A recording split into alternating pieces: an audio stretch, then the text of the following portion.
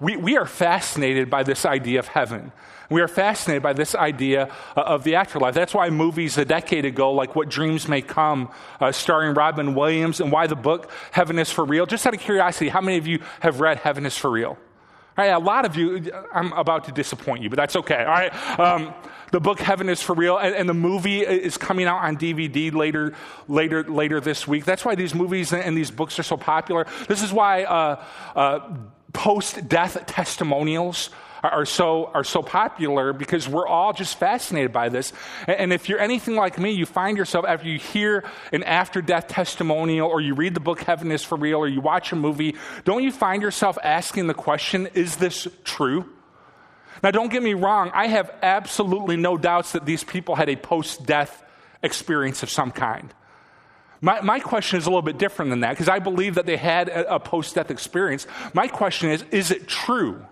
Is it from God? I have no doubt that their brains had some sort of reaction, but is what they experienced true? Was it from God? And I want to show you a text that comes at the end of the book of Revelation. Here's what it says, 22:18. It says, I warn everyone who hears the words of the prophecy of this book, if anyone adds anything to them, God will add to them the plagues described in this book. Now, that's pretty heavy, and I'm not going to unpack all of that. Here's what I know, and here's what this verse is teaching us. Did you know what you need to know about heaven fully is written in the Scriptures?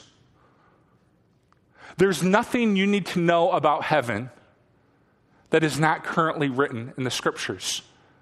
So when you hear a post-death experience, when you read a book about heaven, your number one question should be, does this back up what the Scriptures say about heaven? If it backs up what the Scriptures say about heaven, it is real, it is from God. If it does not, I would stay away from it.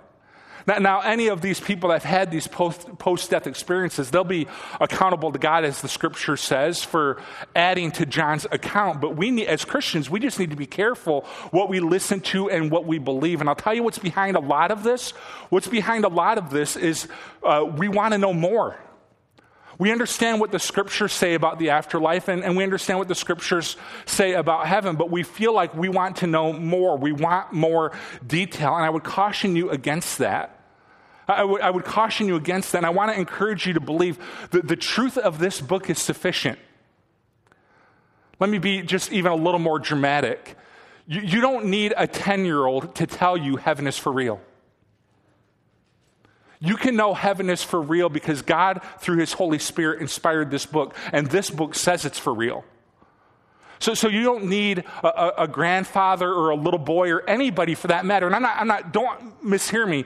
I've honestly not read the book. My wife read the book and found it very, very comforting. And I plan to see the movie later on in the next few weeks. So I'm not necessarily bashing the book, but I want you to hold tight onto these Scriptures and understand you don't need somebody to go to the next life and come back to tell you this is for real.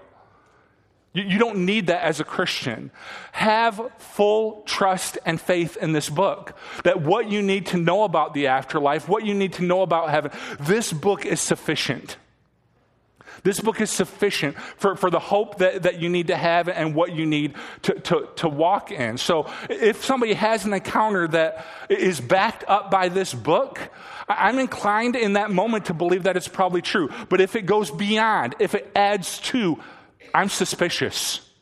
I'm not going to lie to you. If something goes beyond what the Bible says about heaven, I'm suspicious. Because John in Revelation 22 verse 18 says very, very clearly to us, don't add to this book. Don't add to it. So when someone comes back from the afterlife and says, I had this experience, and they go beyond what the Scriptures say, I'm suspicious, and I think you should be too. Be suspicious of that because we're told not to add to it. That the Bible and John's writings and the Bible and the rest of what the Bible has to say about heaven is wholly and completely sufficient. And I hope to demonstrate that to you today. So if you have your Bibles, open them up to Revelation 21. Revelation 21. You're not mad at me about the heaven is for real thing, right? We're just talking here, okay? Don't be getting all angry about this, all right? You know, so I know that book sold a lot of copies. I know a lot of people. I don't even know that much about it. But here's what I do know: I don't need a 10-year-old to tell me heaven is for real. I know heaven is for real because this book is wholly sufficient. It told me heaven is for real. Throughout the book of Revelation, we have seen God initiate the end of all things. We've seen 7 seals broken, 7 trumpets sounded, 7 bowls of God's wrath poured out. We have seen God utterly and completely destroy Satan, the beasts of the land, the beasts of the sea. We've seen him throw them into the lake of fire and sulfur. And now we are at the point in the story where we are ready to see God usher his people into an eternity planned for his people. And I want to walk you through just some random verses in this text that we might see why God's been doing what he's been doing. Why the 7 trumpets, why the 7 seals, why the 7 bowls. And we finally get to see what God's been working toward. That he had to destroy Satan because he didn't want evil to exist for all of eternity. He had to destroy death because he wanted his people to be able to live forever. He had to destroy disease because he wanted us free from that in the last days. And all the stuff that God has done in the first 20 chapters of Revelation, now we get to see what God was working toward. And it's absolutely incredible. It's absolutely beautiful. So let's look at the first couple verses of chapter 21. John says, "Then I saw a new heaven and a new earth, for the first heaven and the first earth had passed away, and there was no longer any sea. I saw the holy city, the new Jerusalem, coming down out of heaven from God, prepared as a bride, beautifully dressed for her husband." Now, I want to start here because I always think this is very, very interesting. Right now, John is describing in this text 2 different places. Right now, there is heaven where God is right now, and where our loved ones that have preceded us in death, they're in a place called paradise, which is basically heaven. So there's heaven where God is right now, and there is earth where we are right now. I think that's probably an elementary statement, right? We're on earth, right? If you don't think we're on earth, talk to me after. We'll get some prayer for you, all right? Heaven where God is, earth where we are. Here's what the Bible teaches. Someday, heaven where God is right now is going to pass away. And someday, earth where we are right now is going to pass away. And what we traditionally refer to as heaven, the Bible actually refers to as the new heaven and the new earth. That Jesus Christ is preparing this place for us right now. That is some combination of heaven where God is right now and earth where we are right now. And it's often in the scriptures called a holy city, a new Jerusalem. So this place is being prepared for us right now. So heaven where God is, that's going to pass away. Earth where we are, that's going to pass away. And God is preparing for us a new city, a combination of heaven and earth where we will live, and those that have preceded us in death, they will live with Jesus forever. Now, the other thing I love about this text is that it does refer to heaven, the new heaven that we're going to go to upon Jesus' return. It refers to it as a city. And one of the things that I love about this is that there is this idea of heaven in our culture that we're all going to be like hanging out on clouds playing harps, right? Or another one of the images that I remember as a kid was that heaven is just going to be one long worship service. And as a kid that had trouble sitting still in church, that didn't sound like heaven to me, right? It didn't sound like heaven to me. So we have these images, and the reality is that heaven is going to be a city. Now, don't misunderstand me. Heaven is going to be one long time of worship, but don't misunderstand me. We typically think about that being singing. My voice is cracking there. We typically think about it being singing because we tend to be kind of small-minded about worship. Whenever we hear the word worship, we think, oh, singing. When the Bible talks about worship, it talks about it in a much broader sense. So when the Bible talks about worship, it talks about, singing is worship, but when I love you, the way I'm called to love you, that is an act of worship. Worship is anything that gives glory to God. So when I put in an honest day's hard work, that is worship, me giving glory to God. Kids, when you obey your parents, that is you giving glory. That is an act of worship. Worship is anything that gives glory to God. So when we say heaven is going to be one long time of worship, we don't mean heaven is going to be one long worship service where all we're doing is singing for all of eternity. We are going to sing in heaven, but we're also going to love each other. We're also going to serve. We're going to do any number of things that gives glory to God. We're not just going to be singing the whole time. We're going to be in relationship. We're going to be serving. We're going to be eating together. Amen. We're going to be praising God. We're going to live in a city. You're not in some cloud playing a harp. You're not in some just church service for all of eternity. You're in a city. It's dynamic, it's active, there's relationships, but all of it's going to be for the glory of God. Revelation 21, verses 3 through 4. And I heard a loud voice from the throne saying, now the dwelling of God is with men, and he will live with them. They will be his people, and God himself will be with them and will be their God. He will wipe every tear from their eyes. There will be no more death or mourning or crying or pain, for the old order of things has passed away. This has always been the desire of your heavenly Father from the very beginning, is that the dwelling of God would be with man. In the beginning, in the book of Genesis, it was a garden. At the end of all things, when we go on to our eternity, it's going to be a city. But God's goal has always been that his dwelling would be with us. And he would be our God, and we would be his people. And if you know the Bible, you know that the book of Genesis teaches that was the original intent of this Garden of Eden. Eventually, man and the woman sin. Their sin separates them from God. There's this tree of life that if they eat from it, they'll live forever. And God has to kind of banish them from the garden so that as sinners, they won't eat and live forever. God doesn't want us to live forever as sinners. And so there's this separation that the dwelling of God could no longer be with man because of our sin. A holy God cannot be around sin. It has to be dealt with. So here's the story of the Bible. The story of the Bible, this is amazing.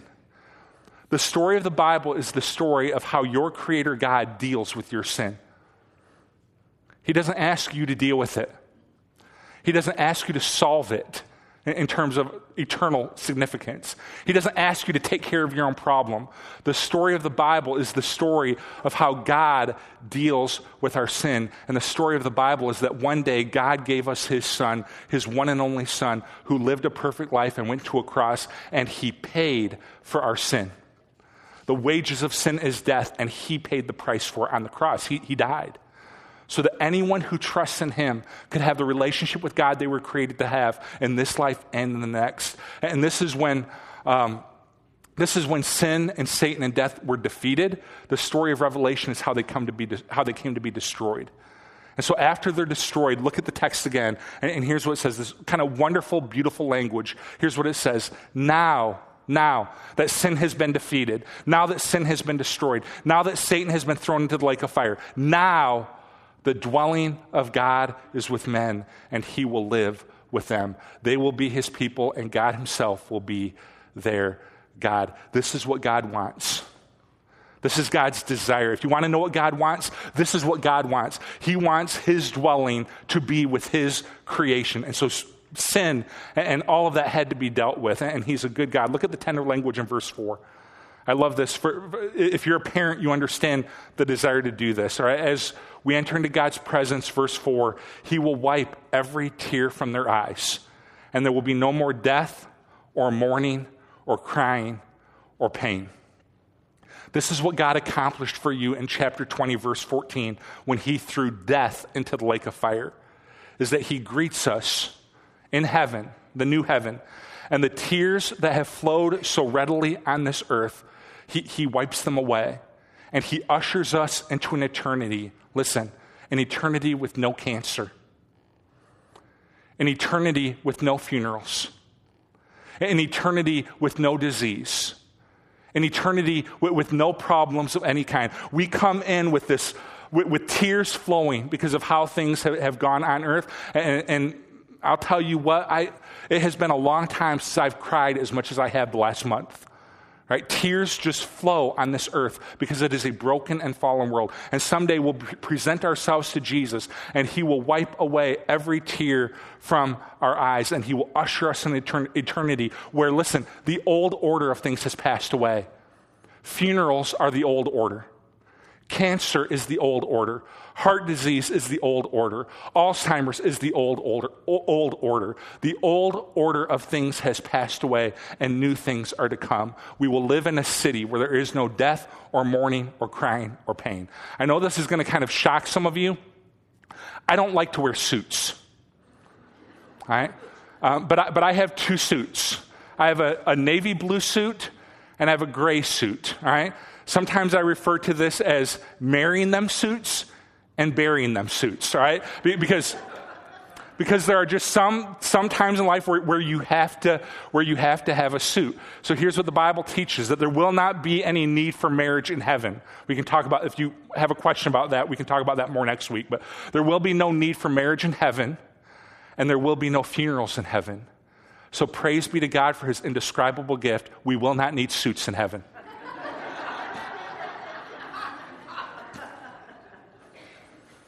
I think you could actually take this one step further and say suits are from the evil one.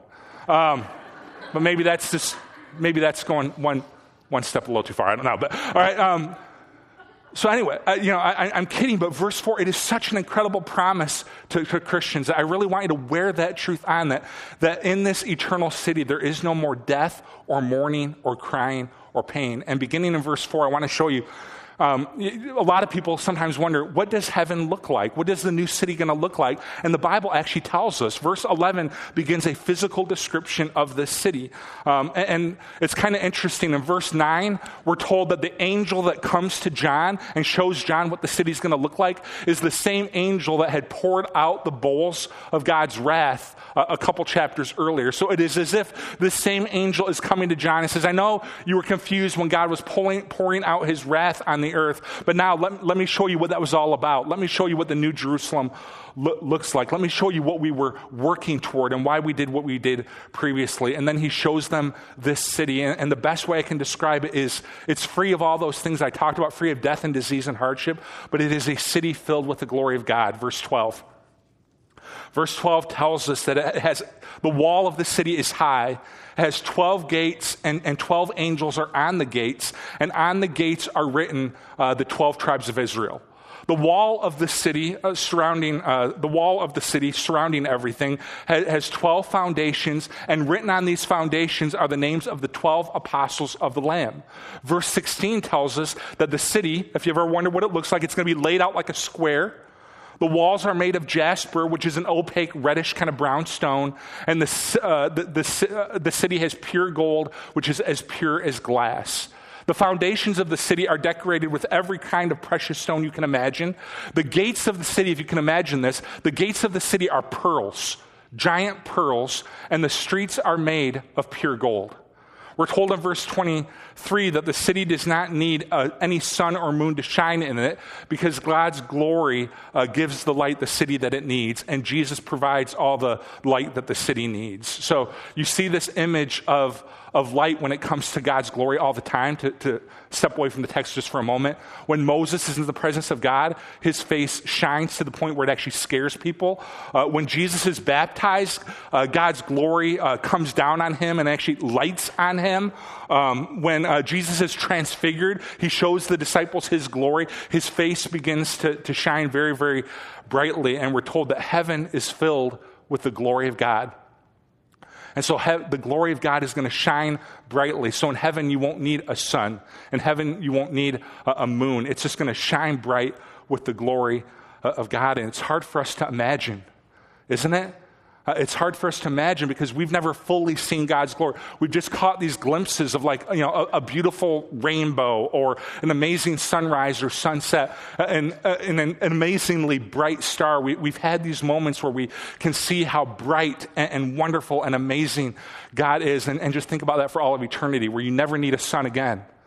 You never need a moon again. You never need a light on to light your path. Now, let me just kind of pause here for a moment because this is one of my problems with a lot of post-death accounts of heaven.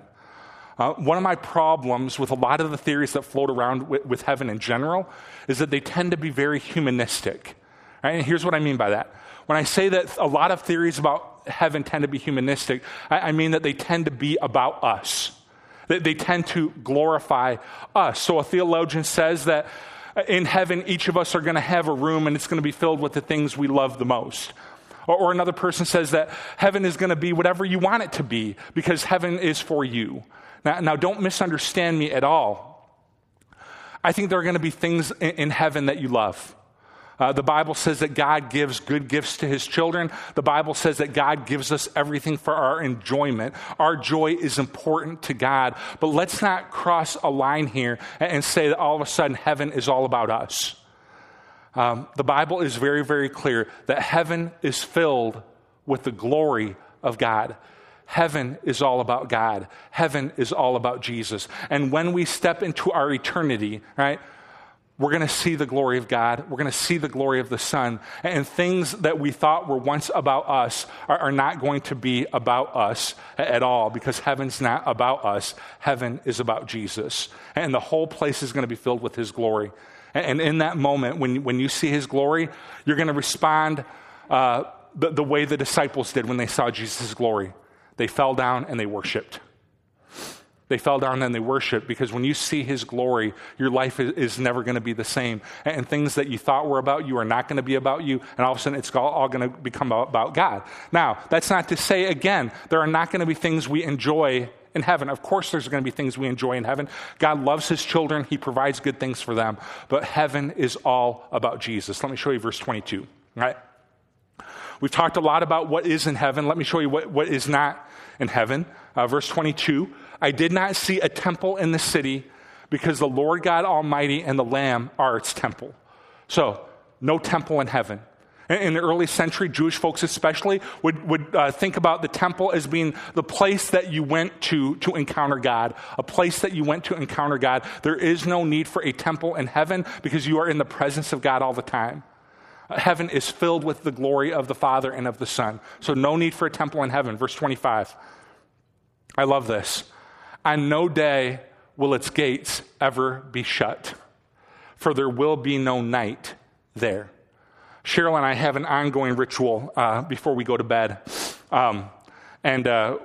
I take Daisy out for her last business so that we don't have to get up at 3 and do it then. That's kind of my job. Cheryl does some last kind of minute stuff around the house. I come back in with Daisy. We all get ready to walk upstairs, and about 2 or maybe 3 steps in, we'll be walking up, and Cheryl will turn to me and say, did you lock the back door? And most of the time I'm like, yeah, it's locked. Most of the time I'm like, I think it's locked. Let me go check and see if it's locked. And I'll have to go back to the back of the house and make sure the door is locked. And my wife feels very strongly about this, because she doesn't want someone coming into our house in the middle of the night. As a guy, I'm like, hey, you want to come into our house in the middle of the night? It's go time. Let's go. All right. But she feels differently, so I check the door for her. All right. And isn't it true that some of our worst anxieties come out at night? So I love what this passage says. The gates of heaven are never shut. In other words, God never feels the need to lock the doors of heaven. He never feels the need to lock the door. And there is never any nighttime in heaven. Here's what the passage is teaching. There's nothing to be afraid of in heaven. If you are someone that struggles with anxiety, if you are someone that struggles with fears and you're just afraid all the time of this or that or the other thing, there will be nothing to be afraid of in heaven. God feels so strongly about this that he doesn't even lock the door. He doesn't even lock the door, because there's no one's going to be able to come in and do any harm to the people of God in that moment. So if you struggle with anxiety and you struggle with fear and you struggle with that, this is a word for you. That someday your anxiety and fear will be over. There will be nothing for you to be afraid of. Verse 27. Nothing impure will ever enter it, all right, meaning the city. Nor will anyone who does what is shameful or deceitful, but only those whose names are written in the Lamb's book of life. Now, we have to think about this verse just for a moment, because it would be easy to walk away and feel like, well, are you saying that only people who are perfect are going to be in heaven? And here's what I would say to you, and then I want to unpack this a little bit more. It's not that those who are in heaven are going to be perfect. It is that those who are forgiven are going to be in heaven. Now, because the reason I say this is you may read this text and you may think that it's teaching that, nobody who's done anything shameful or deceitful or impure are going to enter into the city. And you may find yourself thinking, wait a second. If you're honest, like I am, I've done some impure things. I've done some shameful things. I've done some deceitful things. Is this passage teaching that I'm going to hell and I'm not going to be welcomed into the city? Here's what I need you to understand. If your faith is in Jesus and you are following after him, from the cross, he forgave your sins. So listen to this. This is part of the good news. In God's eyes, if you are forgiven through the Son, in God's eyes, you are not impure anymore. You are pure. In God's eyes, you are not shameful. You are forgiven. In God's eyes, you are not deceitful, you are holy, not because of how great you are, but because of how good Jesus was, and he pays for your sin on the cross. We have a temptation to define ourselves by our sin. Well, I didn't impure things, so now I'm impure. I didn't unholy, now I'm unholy. And we define ourselves by some of our worst mistakes and our worst regrets. In Jesus Christ, that door is shut. In Jesus Christ, you are no longer impure, you are pure. In Jesus Christ, you are no longer unholy, you are holy. In Jesus Christ, you are no longer a sinner, you are forgiven. It is in Jesus Christ that our debts and our shame and our regret are forgiven and set free, and that's good news. Because some of you are Christians and you have placed your faith in Jesus Christ and you are still walking around defining yourself by the worst sins you've committed in your past. And I have a word for you today. Jesus does not see you that way. Jesus does not see you as the impure person when you did the act you most regret. He does not see you as that unholy person. He sees you by his grace and through the cross as holy, pure, and righteous. Say, I don't feel holy, pure, and righteous. The reason you don't feel holy, pure, and righteous is because you are still refusing to see yourself the way that Jesus Christ sees you. This Jesus Christ who went to the cross for you. This Jesus Christ who died for you. This Jesus Christ who paved the way for you so that you could have eternal life despite your sin. I implore you, Christian, I implore you to begin to see yourself the way that Jesus sees you. Say, I don't feel pure. Trust what Jesus says about you. I don't feel holy. Trust what Jesus says about you. I don't feel righteous. Trust what Jesus says about you. Begin to see yourself the way the Son sees you. And stop defining yourself by the worst mistakes that you've made in your life. And start defining yourself the way that Jesus Christ defines you. And by his grace and through the cross, he says something very different about you than you say about you. He says about you that you are pure. He says about you that you are holy. He says about you that you are righteous. Not because every decision that you've made is pure and holy and righteous, but because Jesus forgave those sins. And now God, the Bible word for this is justification. It's one of the most beautiful words in the Bible. Justification. That now God, because of Jesus, God sees you just as if you'd never sinned. That's good. That's good. I'm preaching better than you're reacting. But it is good news. It is good news that in Christ Jesus, your sins are forgiven and you are set free and you are made right. So that when you stand before your Heavenly Father, he is going to see you just as if he'd never sinned. And this passage can now be true about you, that nothing impure will ever enter it, nor will anyone who does what is shameful and deceitful, but only those whose names are written in the book of life. This is how all of us who have sinned and all of us who have made mistakes can stand before our Heavenly Father and walk in, and this verse can be true about us. This verse can be true. And I wonder if maybe on that day I'm walking in and somebody's going to say, "No, you're letting Higgs in? I know he's impure. I know he's unrighteous. You're letting Higgs in?" And Jesus Christ is going to stand there and say, "I don't know what you're talking about. I don't know what you're talking about." Those sins have been forgiven, and so he's able to enter in pure, holy, and righteous. He's able to enter in by that. And I want to close by showing you Revelation 22, 1 through 4. And when I say close, I mean we have more time to go, about 10 minutes. So it's a preacher's close. Then the angel showed me the river of the water of life as clear as crystal, flowing from the throne of God and of the Lamb down the middle of the great street of the city. On each side of the river stood the tree of life, bearing 12 crops of fruit, yielding its fruit every month. And the leaves of the tree were for the healing of the nations. No longer will there be any curse. The throne of God and of the Lamb will be in the city, and his servants will serve him. And they will see his face, and his name will be on their foreheads. You ever wondered how, all of these different nations that maybe don't get along that well on earth, how are they going to get along in heaven? This verse tells us, I'm not going to belabor this point, it's not even in my notes right now, but it just struck me as I was reading it, that part of the tree of life is going to bring healing to the nations.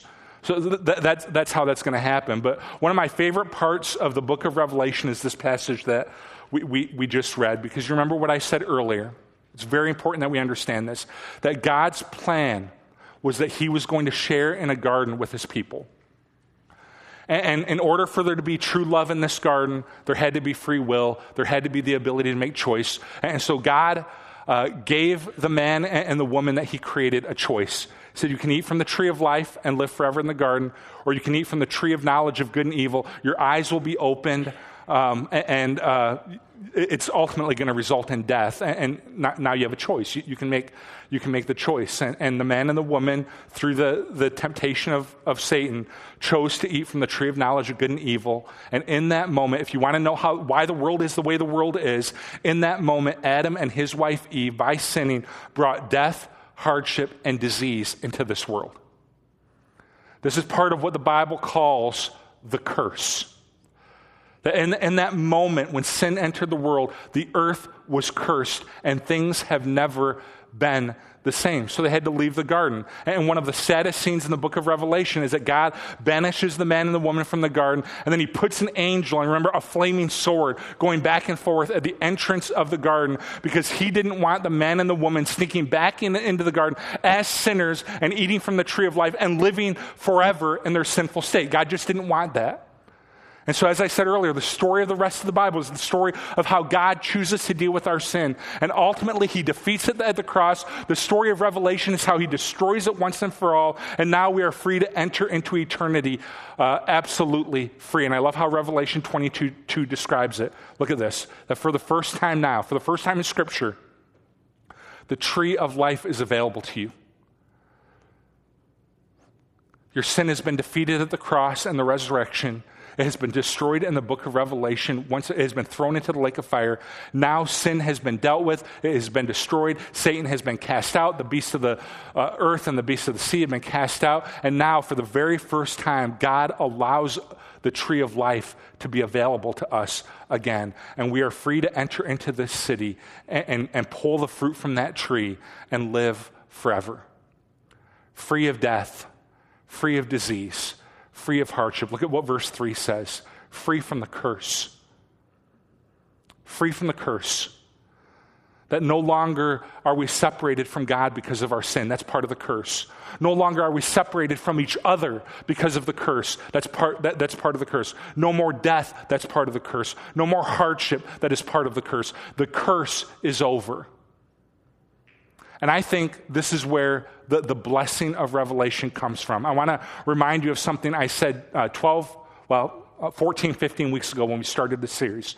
I said that if you will commit to reading the book of Revelation, remember it said at the very beginning of the book that you will be blessed by reading this book. Even though we don't fully understand it, even though we don't fully get it, said this is the only book of the Bible that I'm aware of that promises you and me a blessing just for reading it. Right, so you look at this book, you hear this book, you will be blessed. And at the end of the book of Revelation, it tells me where the blessing comes from in verse 14. It says, blessed are those who wash their robes, that they might have the right to the tree of life and may go through the gates of the city. This is the blessing of Revelation, that you would see how things are going to end.